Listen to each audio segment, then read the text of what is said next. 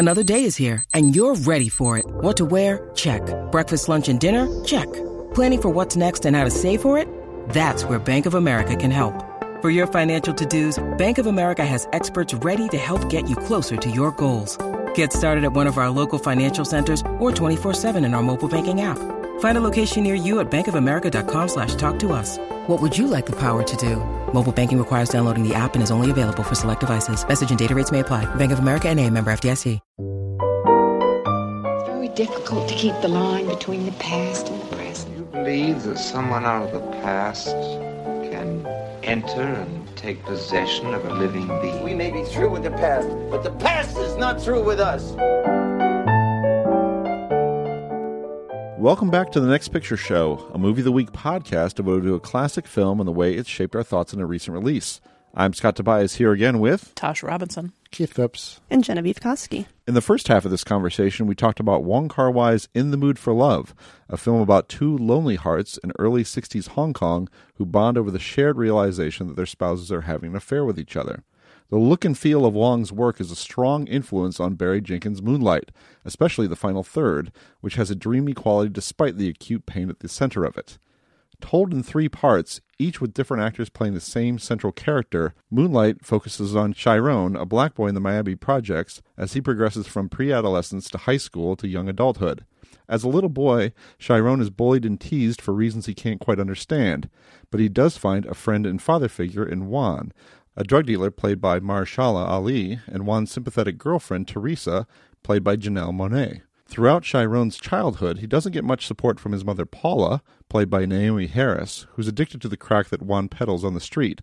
Chiron's insight into his own sexuality lags behind the boys who are picking on him, but as a teenager, he makes a connection with Kevin, a kid who more easily fits in with his peers. The two share an intimate moment on the beach, but social pressures tear them apart. In the final act, when Chiron and Kevin are adults living on their own, they reunite and all those old feelings start to surface again. Who is you, Chiron? For a long time, try not to remember.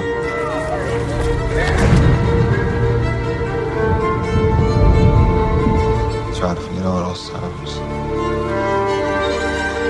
At some point, you gotta decide for yourself who you gonna be. Can't let nobody make that decision for you. You won't tell him why the other boys kick his ass all the time. What's wrong? I'm good. No, I didn't seem good. You ain't it. Remember the last time I saw you?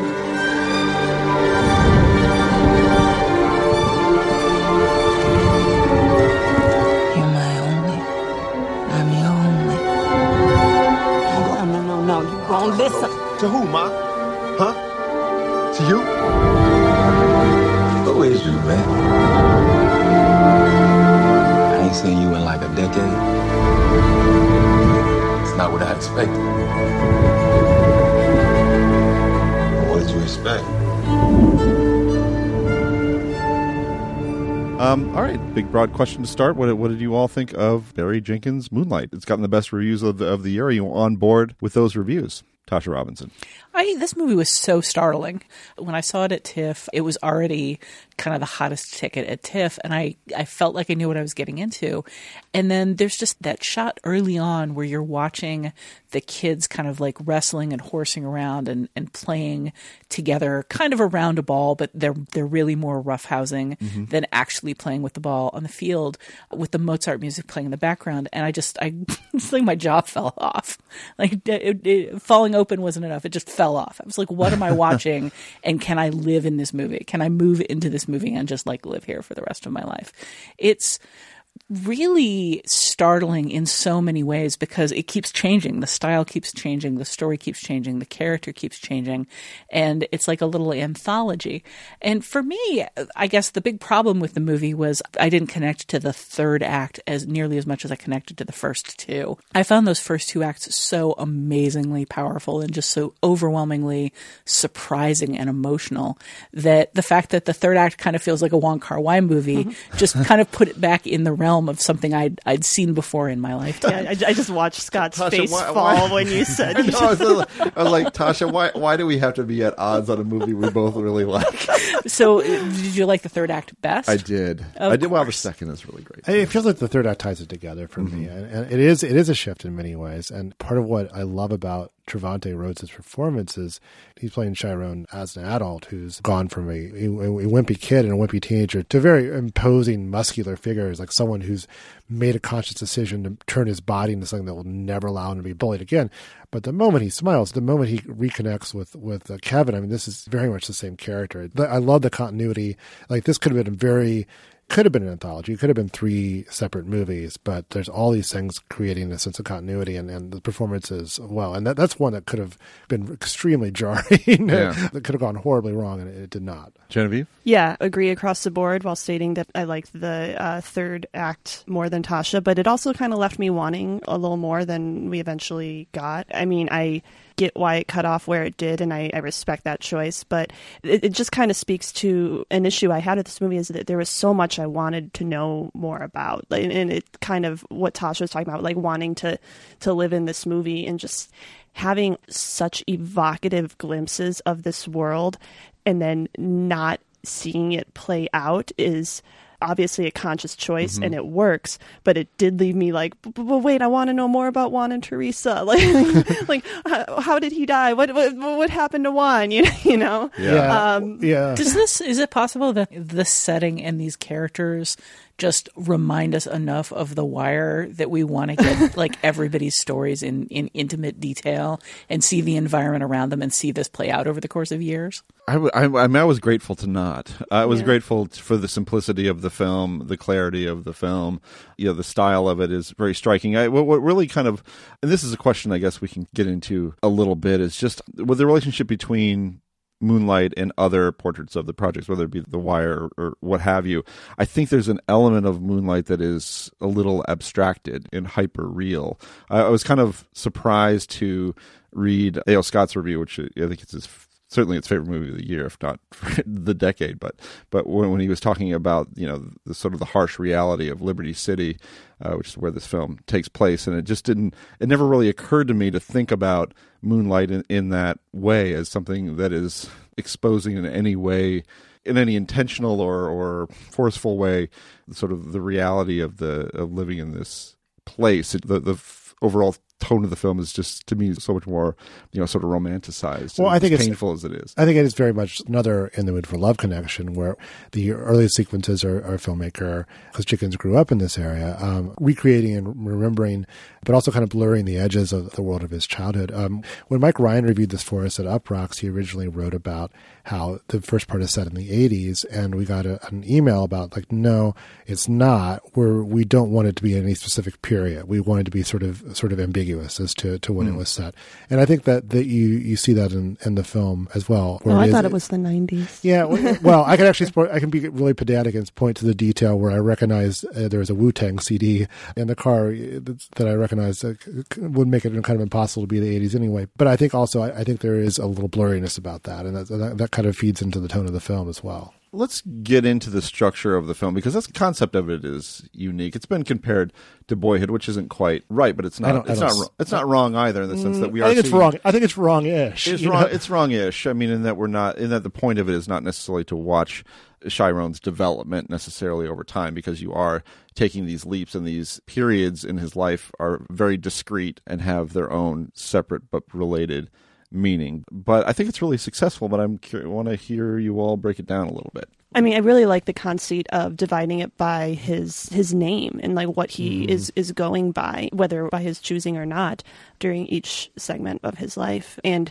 the way that the name that he rejects in the previous segment becomes the name he goes by in the ensuing segment, at least in terms of the second and third segment, which it's just like a really cool reinforcing of the idea of him reclaiming his image to a certain extent. I mean, the whole film is about figuring out your identity and taking control of your identity. And the fact that he takes control of his own name, essentially, is just such a significant part of the story.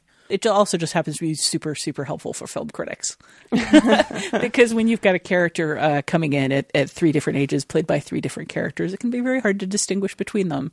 And Barry Jenkins did us all a solid by giving him 3 separate names. I'm curious, and I'm looking at Tasha, our resident researcher, if that name convention came from the play on which this was based. Do we know that? I'm not sure about the naming itself. From what little I've read about the play, and it's a little hard to dig up information on it because it was never produced.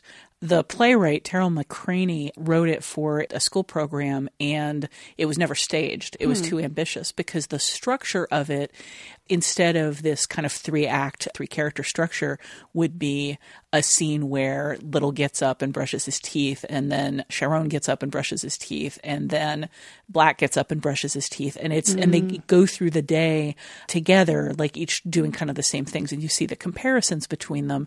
And apparently it couldn't be staged because, I mean, you basically need them all on stage at all times and having like lights flicker between them to indicate like who's up at any given time. I haven't seen enough written about how the story played out, but I do kind of assume that the naming convention was there because it very much did use that kind of that tripartite, like segmenting to tell the story. Interesting. One of the things, I mean, the film is unique in a lot of ways, but one of the things that strikes me about it is him having to come to know his identity and other people knowing it before he does. What a painful thing that is for him to not really understand, especially in that first segment, why he's getting picked on all the time. Yeah, absolutely. And especially since for me, I mean, I wasn't clear on why he was getting picked on. It seemed like he was getting picked on, because he was small. And when he has the conversation with Kevin where, Kevin tells him, you've got to be harder, you've got to come across as harder, it didn't really occur to me that that was in any way about sexuality because we're talking about a 10-year-old boy. And when he goes to Juan and he asks, what's a faggot? It's so clear that this is a word that he's heard a lot and that he doesn't have any context for whatsoever. And the fact that Juan is able to explain it to him in terms that are simultaneously supportive and acknowledging of what he's been through, it's just such a revelation in that moment, both how it is possible to support somebody who is confused and in pain, and just how monstrous it is that this kid is being victimized for something he doesn't have any grip of. Maybe even by his own mother. Like, we don't necessarily see her calling him a faggot, but we do see her talking to Juan and like mentioning the way he walks. Are you going to tell him why the boys, like, it's clearly something that she notices and that bothers her and informs her relationship with her son. And that is heartbreaking too, and especially compared to Teresa, who is a surrogate mother figure in many ways. Yeah, well, isn't there?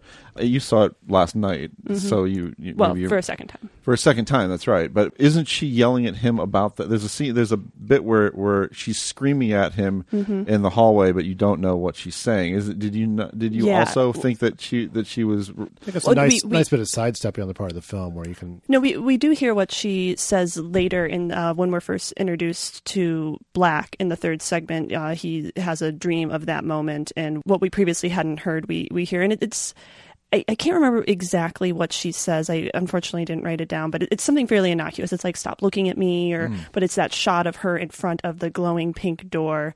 It's basically her yelling some sort of rejection to him, but it's not. She's not hurling an epithet. Be a good point to say how great Naomi Harris is in this movie too, and that's the one element that's there in every segment is her performance too, and her playing his mother at very different stages of her life. That could have been a that's a stock character that she brings to life. I think that is a character type we have seen many times. But it's also a character type with a progression. I mean, she has her own story, and we see it playing out in an even more elided way than we see Chiron's story. But, we do see her in the different stages of kind of losing her life and getting it back together. What do you make of Juan as well? It seems... Drug dealer with a heart of gold. Right, exactly. Speaking of constructs, do you feel like the film pulled that off? I think it's another case where the performance really makes it work because you can see him process. He seems like a aware enough person to understand that what he's doing is having a bad impact on a lot of people, but to actually see it play off. And Paula, Chiron's mom, is to see his reaction to that is to see someone really coming to grips with what he's done. And I don't know that he necessarily, we learn he doesn't really change his ways, or at least there's nothing to suggest that he changes his ways. He certainly meets a not great fate because of what he does. But it's another example of the film bringing a character to life that might not have worked otherwise. Well, the other thing about Juan is he's an actual character from the playwright's childhood. This is an extremely autobiographical play, right down to the fact that the playwright's version of Juan did teach him how to swim. That's all taken from life. There are a lot of things in this story that do kind of feel like they're operating on stock cliches and stock characters, and it's because these characters exist in real life. I kind of felt the same way about the high school bully that won't let go of Chiron and keeps pushing at him. All of these elements are taken from reality, so it would be hard for me to get on them for not being realistic enough. But I really think the performance there is what makes it work. And from the very beginning, there's that feeling of like his first response to a mute child is to try to help him. Even when it takes a lot of effort and a lot of focus, a lot of concentration, and a lot of time, he seems to just become intrigued by this kid. And that in and of itself feels very real. Just that sort of feeling of like, there's not this huge emotional like warmth or even sense of pity like he found a lost puppy. It's more like a sense of, I see that there's a person in there and I want to know who that person is. And that was what drew me so much to that first segment, is just that feeling of seeing Little unfold gradually as a character, through Juan's kind of careful human ministrations. I think, setting aside that he is based on a real person, Juan as a character works in large part because of Teresa and kind of the pairing of those two characters and the insinuation that these two empathetic, concerned people have gravitated toward each other and sort of reinforced whatever it is in them that draws them to someone like Little. I love Teresa and I love Janelle Monáe's performance in this, and I like that couple. And it made Juan more of a character and less of a potentially stock cliche. All right. Water for me and a little gin for you. Boy, please. I know wine used to give you that gin, but we ain't doing that up in here, shout it. You don't think my joke was funny?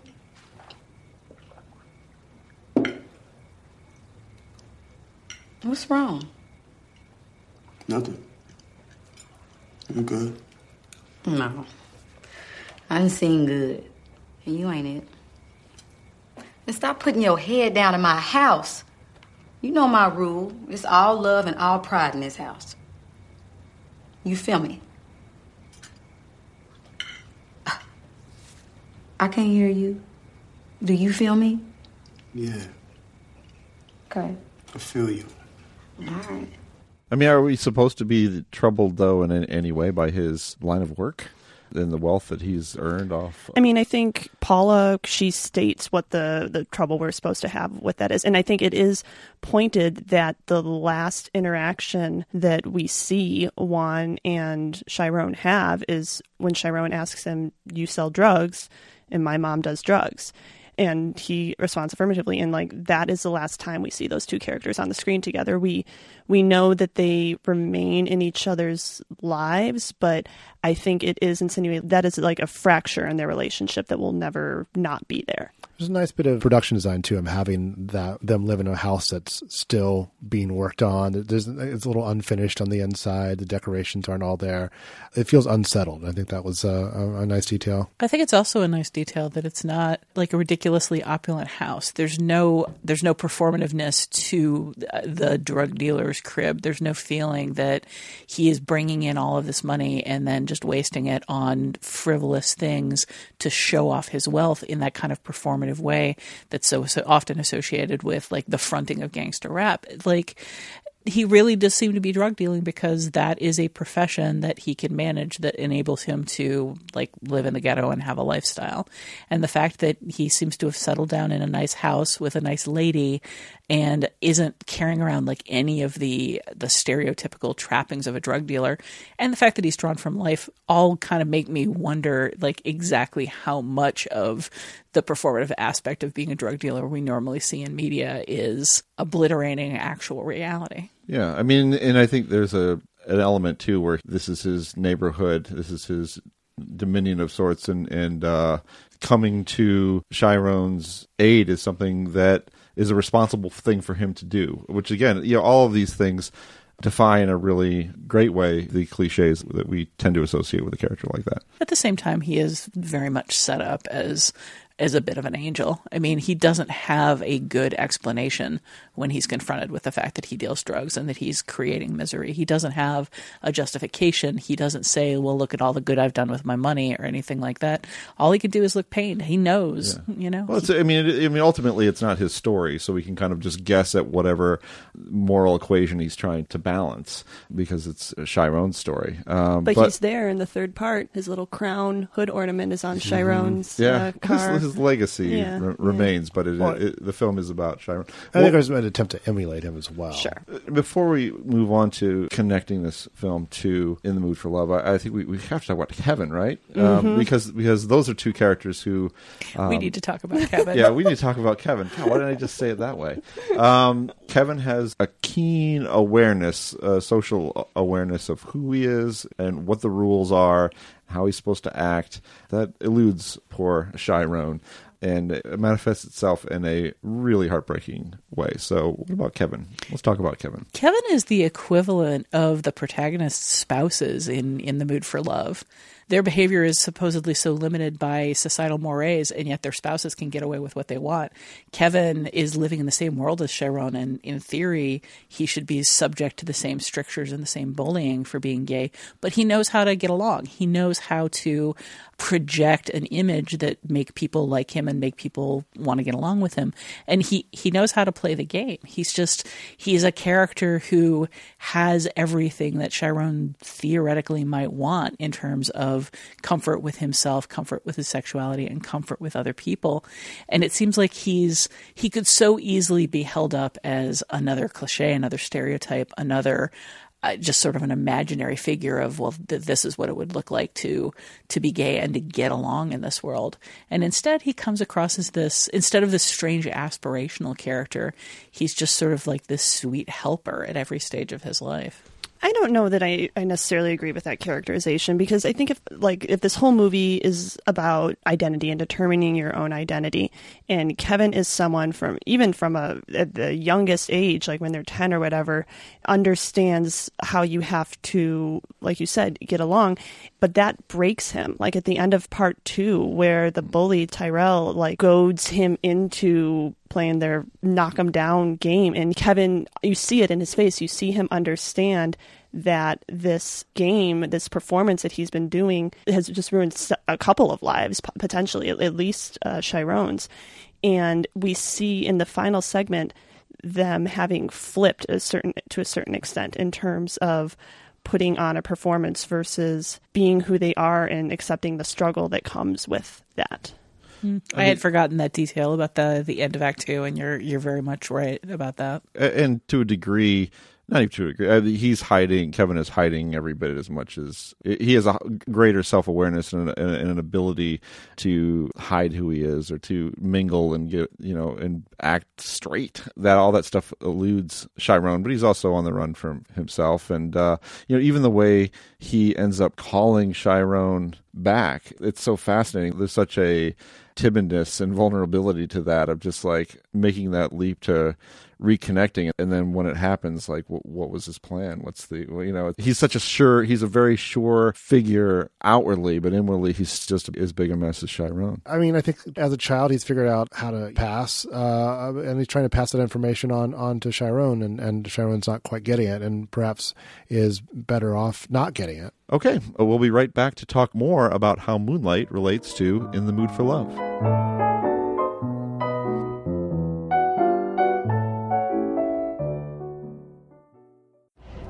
So, Chiron. What you looking at me like that for? What, man? Come on, you just drove down here? Yeah. Like you was just on one, and you hit the highway.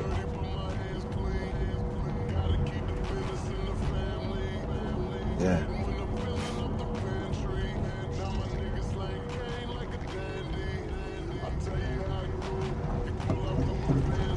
So where you gonna stay tonight, man?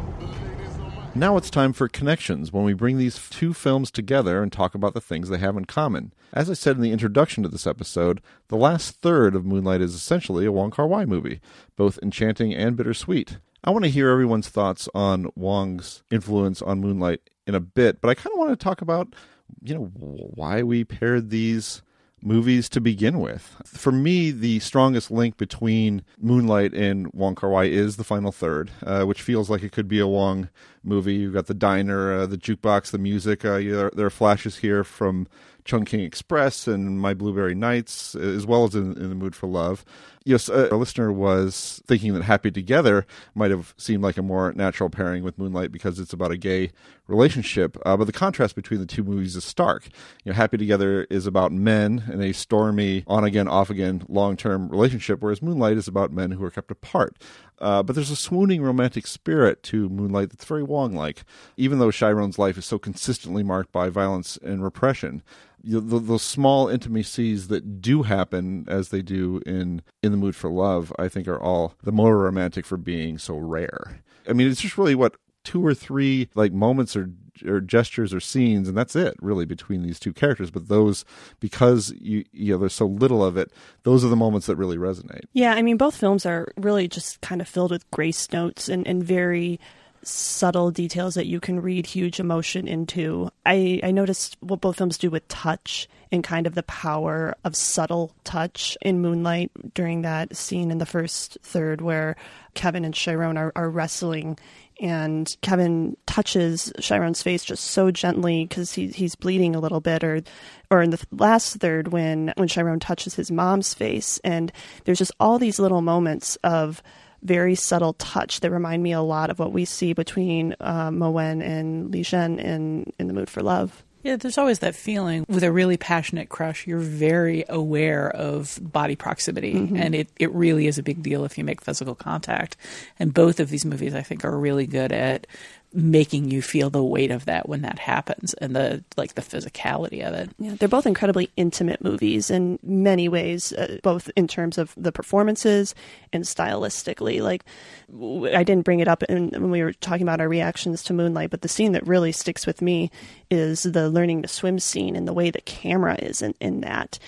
You are partially underwater with him. It's like you're trying to keep your head above water as a viewer, and it's so intimate and in the moment, and it's really quite extraordinary. But I think both films do a lot of that kind of thing where you switch back and forth between very up close, intimate camera angles and very isolating camera angles. I actually talked to Barry Jenkins and Terrell McCraney for The Verge about this film, and one of the things that most struck me was Barry Jenkins talked about how framing in Moonlight, how he deliberately used these big wide screens so he could put the characters in them and without putting them way off to the side, one side or the other, but there was always a place for them to escape to. He wanted this to not be a claustrophobic movie.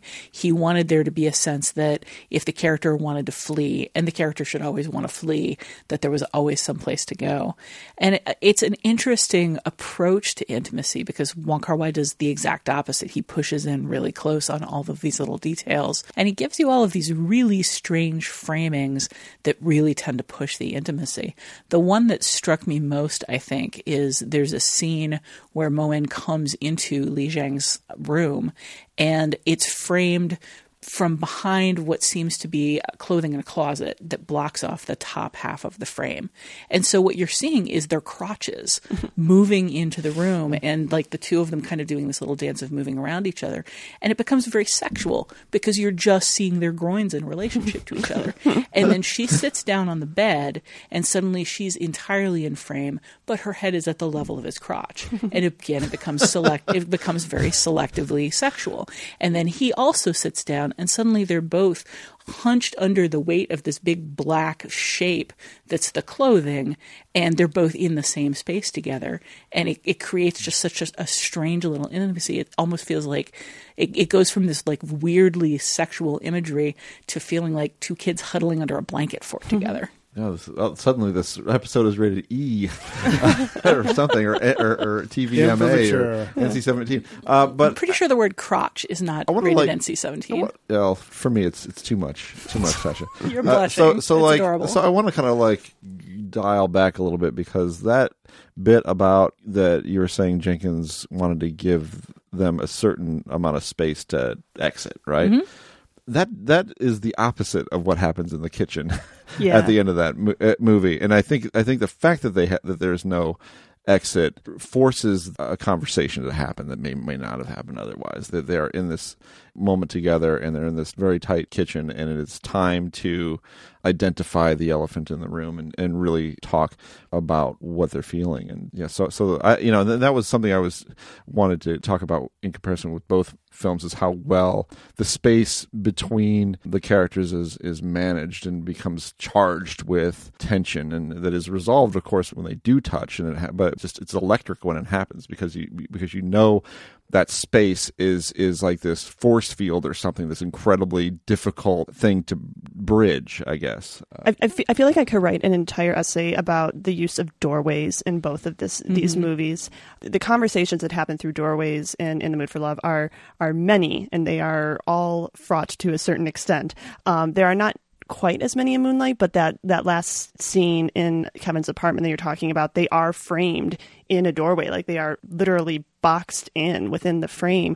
And there's also in the first half when Juan finds Little in the crack house, and he busts this window open. He like literally bursts through the frame to retrieve Chiron.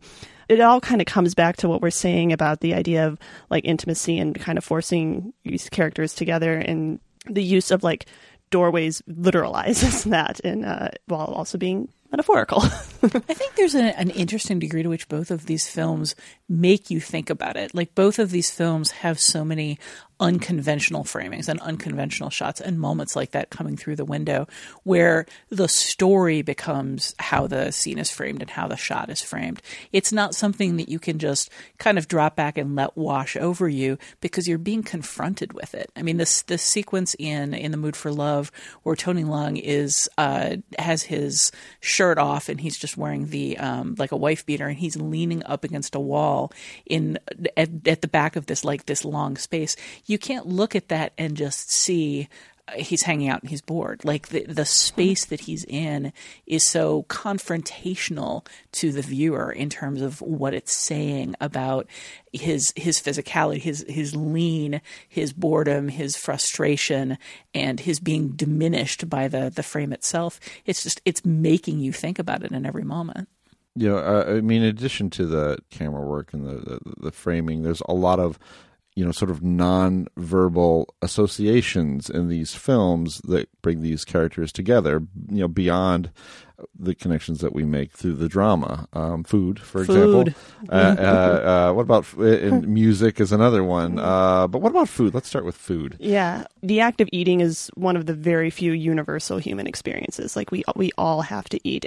What both of these films do, I think very interestingly, is kind of focus on the act of eating together and what it means and the implications thereof of feeding someone or eating with someone, and like kind of having a conversation over food. Like, the first time Little comes to Juan Teresa's house, they feed him, and like the first time Moen and Li Zhen like kind of see each other and recognize their situation or speak their situation to each other, it's over food.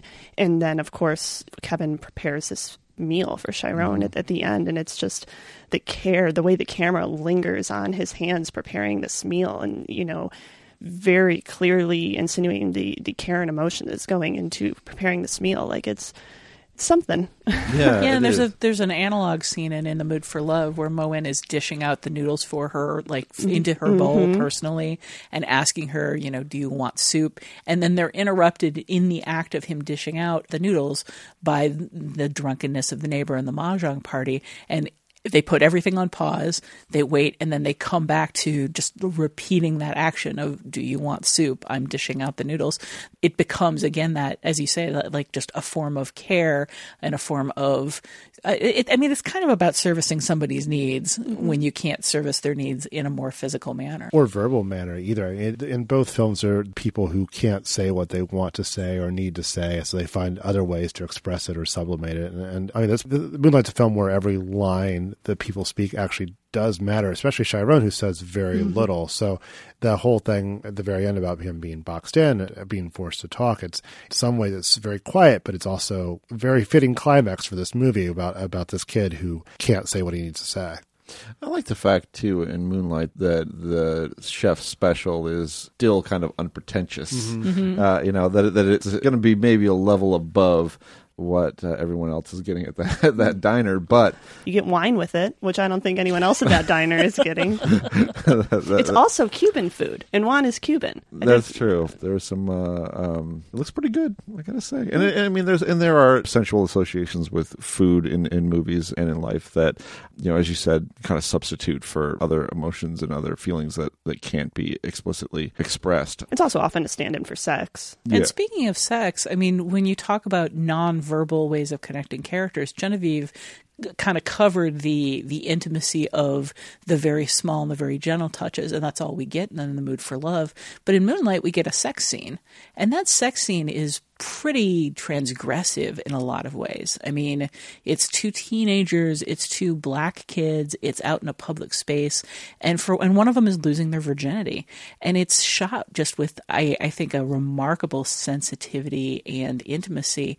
And it's not entirely eroticized. I don't think it's played in a way that's necessarily meant to titillate the viewer, but it's certainly shot in a way that makes you aware of Chiron's emotional vulnerability and just the shock of something that is so purely pleasurable and so unexpected in his life. Given the way that In the Mood for Love teases around the idea or the possibility of sex and the way it never happens, the fact that Moonlight is so upfront about the culmination of that and what it means to a character, I think is not only daring, but just really interesting as a directorial choice. And then the other big, association in both movies is music and songs and what they mean to the characters or what they mean to us as viewers. And that's just always been for Wong Kar-wai. That's a big part of the arsenal.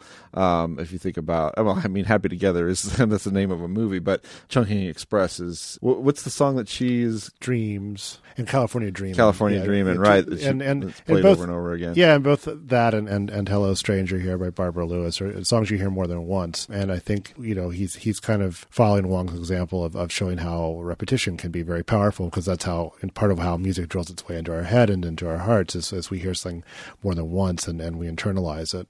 Yeah, we connect it with something.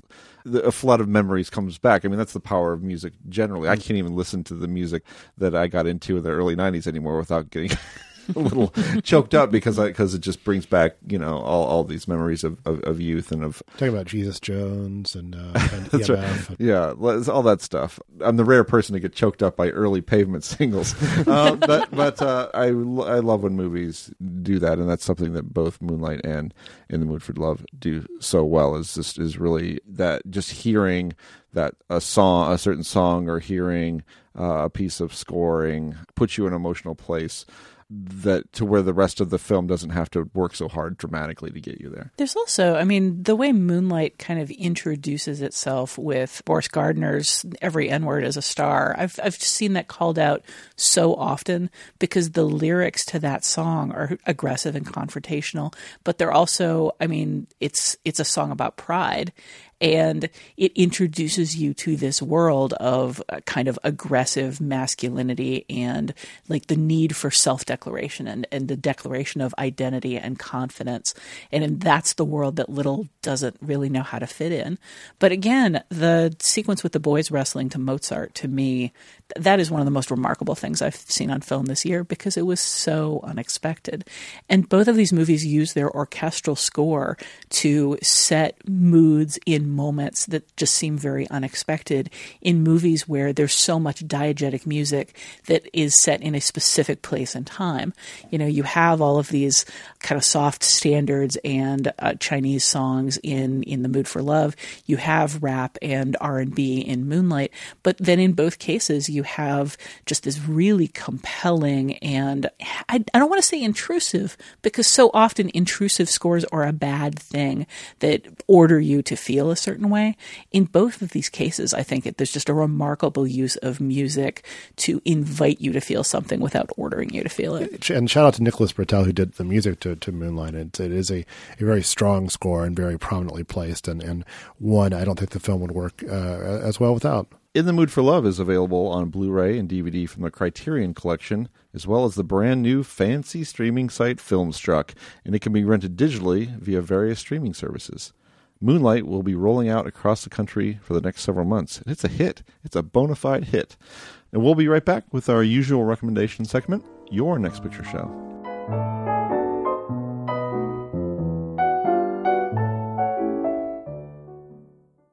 Finally, it's time to catch each other up on the films or film-related items we've seen in the interim since our last podcast.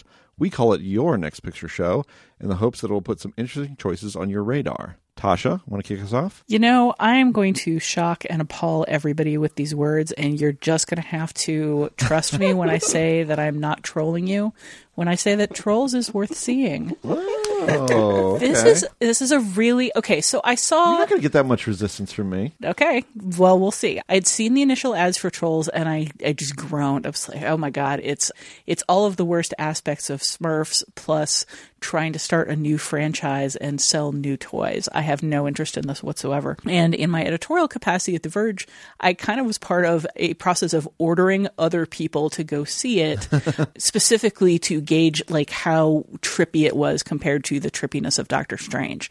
And the two writers that we sent came back and said, you need to see this movie. It's weird. It's dark. It's unusual. It makes a lot of very strange choices. It has a really interesting message, and it's a lot of fun. And I did, in fact, say, you're trolling me. You're trying to get me into the theater for this, and I'm going to come out saying, why did I buy this? But I, in fact, went to see Trolls, and my God, that is a weird, weird movie. It definitely has a very familiar shape of a child's story. I mean, it's a, be yourself and don't be afraid to feel your emotions, and singing and dancing is fun. And it ends with a big song and dance number. But there is some stuff that goes on in that film that, again, I had picked up my jaw off of the floor after Moonlight and stuck it back on, and it fell back off again. You got a loose jaw. Well, it's all of these strange movies. Trolls is a hallucinatory experience. It is a very unusual movie that makes a lot of very lively choices, but it's also actually emotionally moving in some ways, and the songs are really fun. Now, there's some stuff that I just cannot truck with, such as the troll made out of glitter that farts glitter on people's faces. Oh, my kids like that one a lot. I was going to say, that sounds great.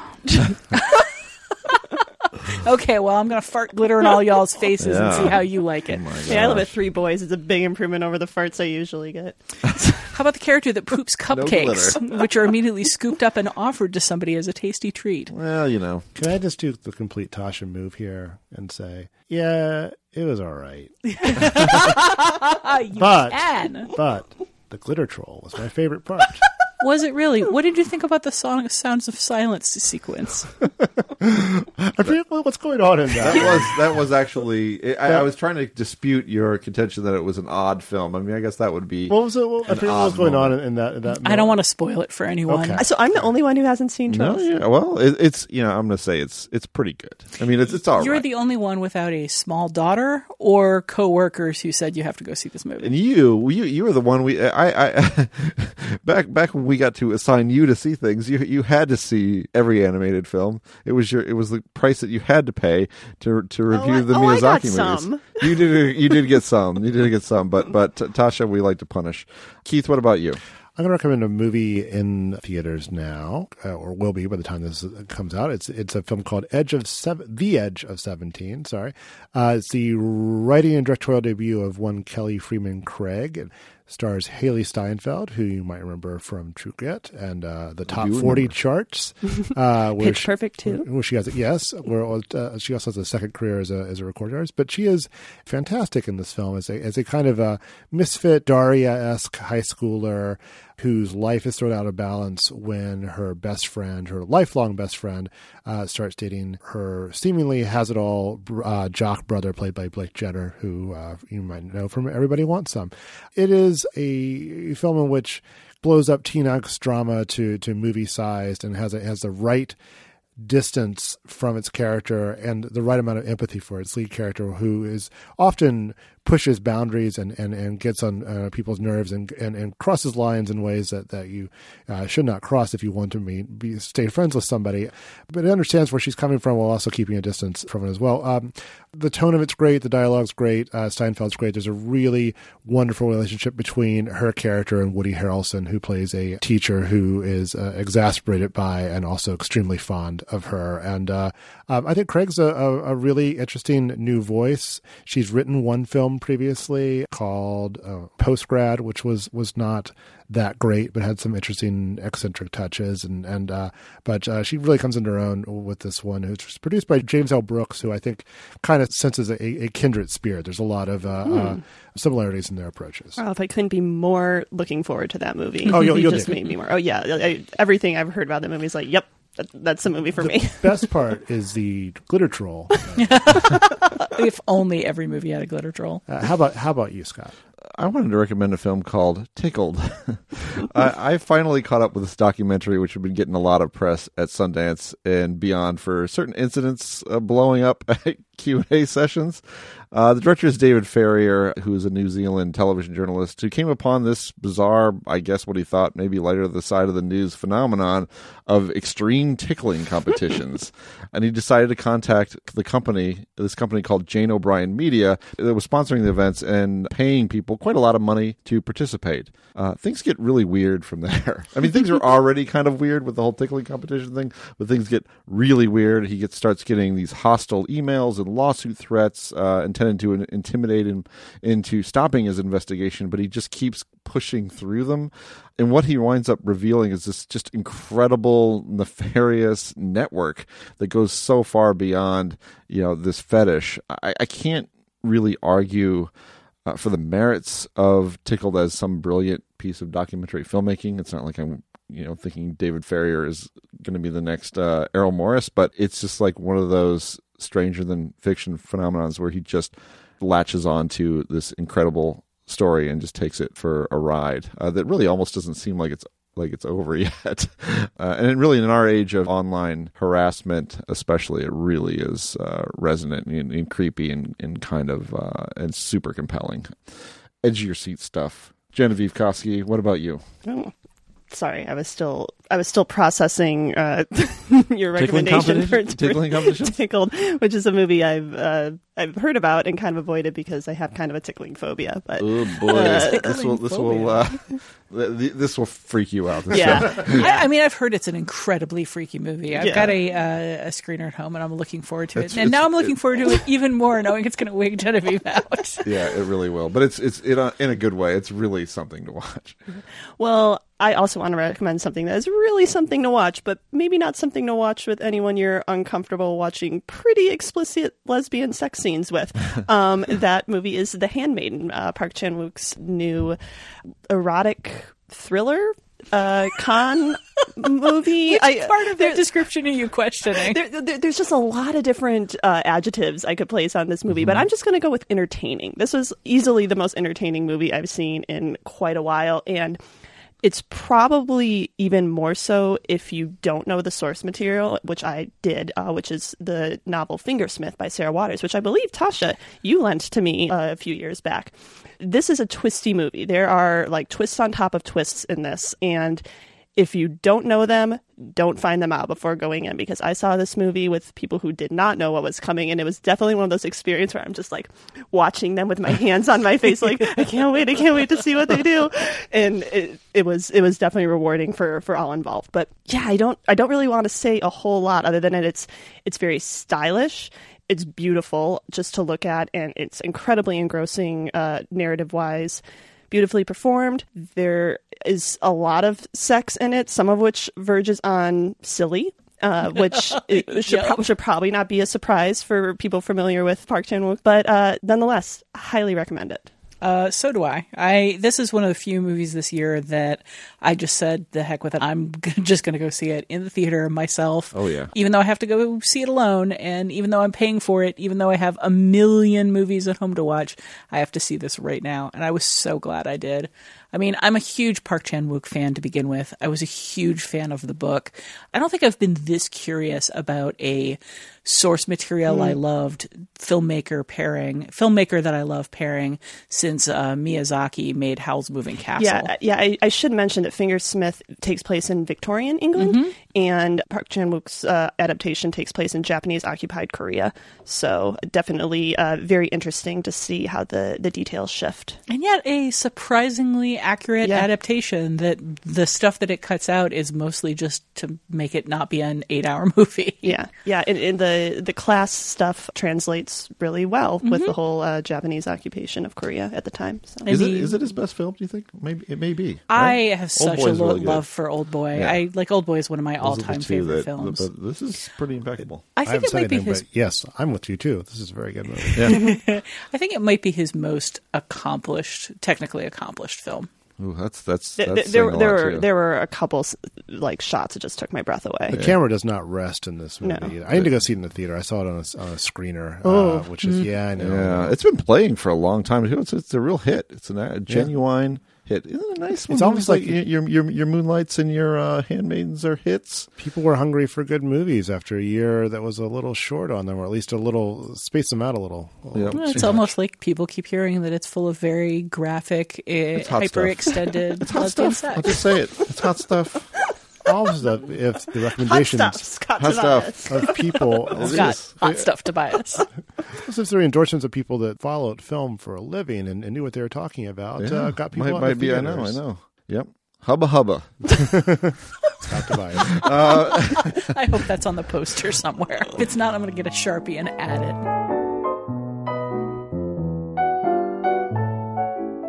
And that's it for this week's edition of The Next Picture Show. Our next episodes come out November 29th and December 1st. Keith, what do we have lined up? We'll be looking at a pair of movies about first contact, the difficulties of talking to aliens, and the problems we humans have talking to each other here on Earth.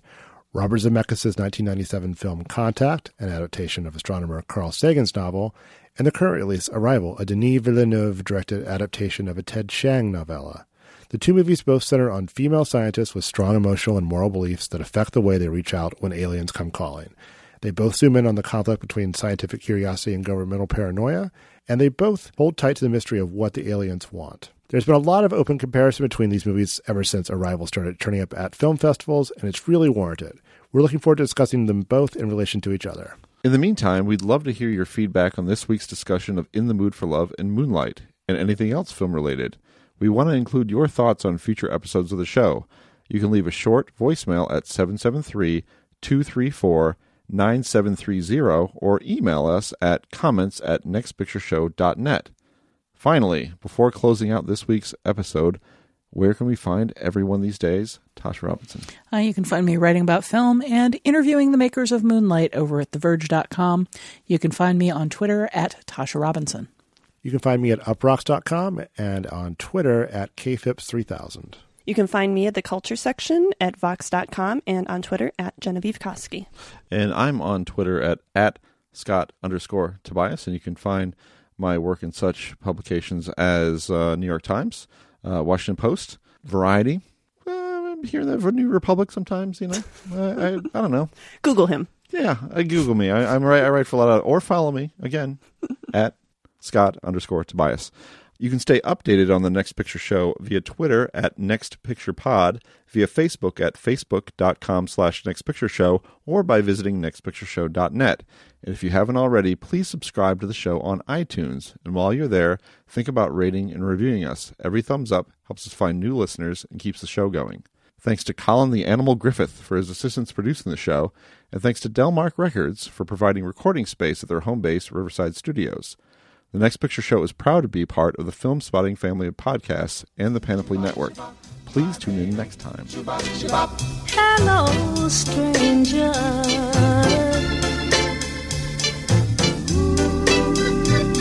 It seems so good to see you back again. How long has it been? Seems like a mighty long time. My baby, ooh. It seems like a mighty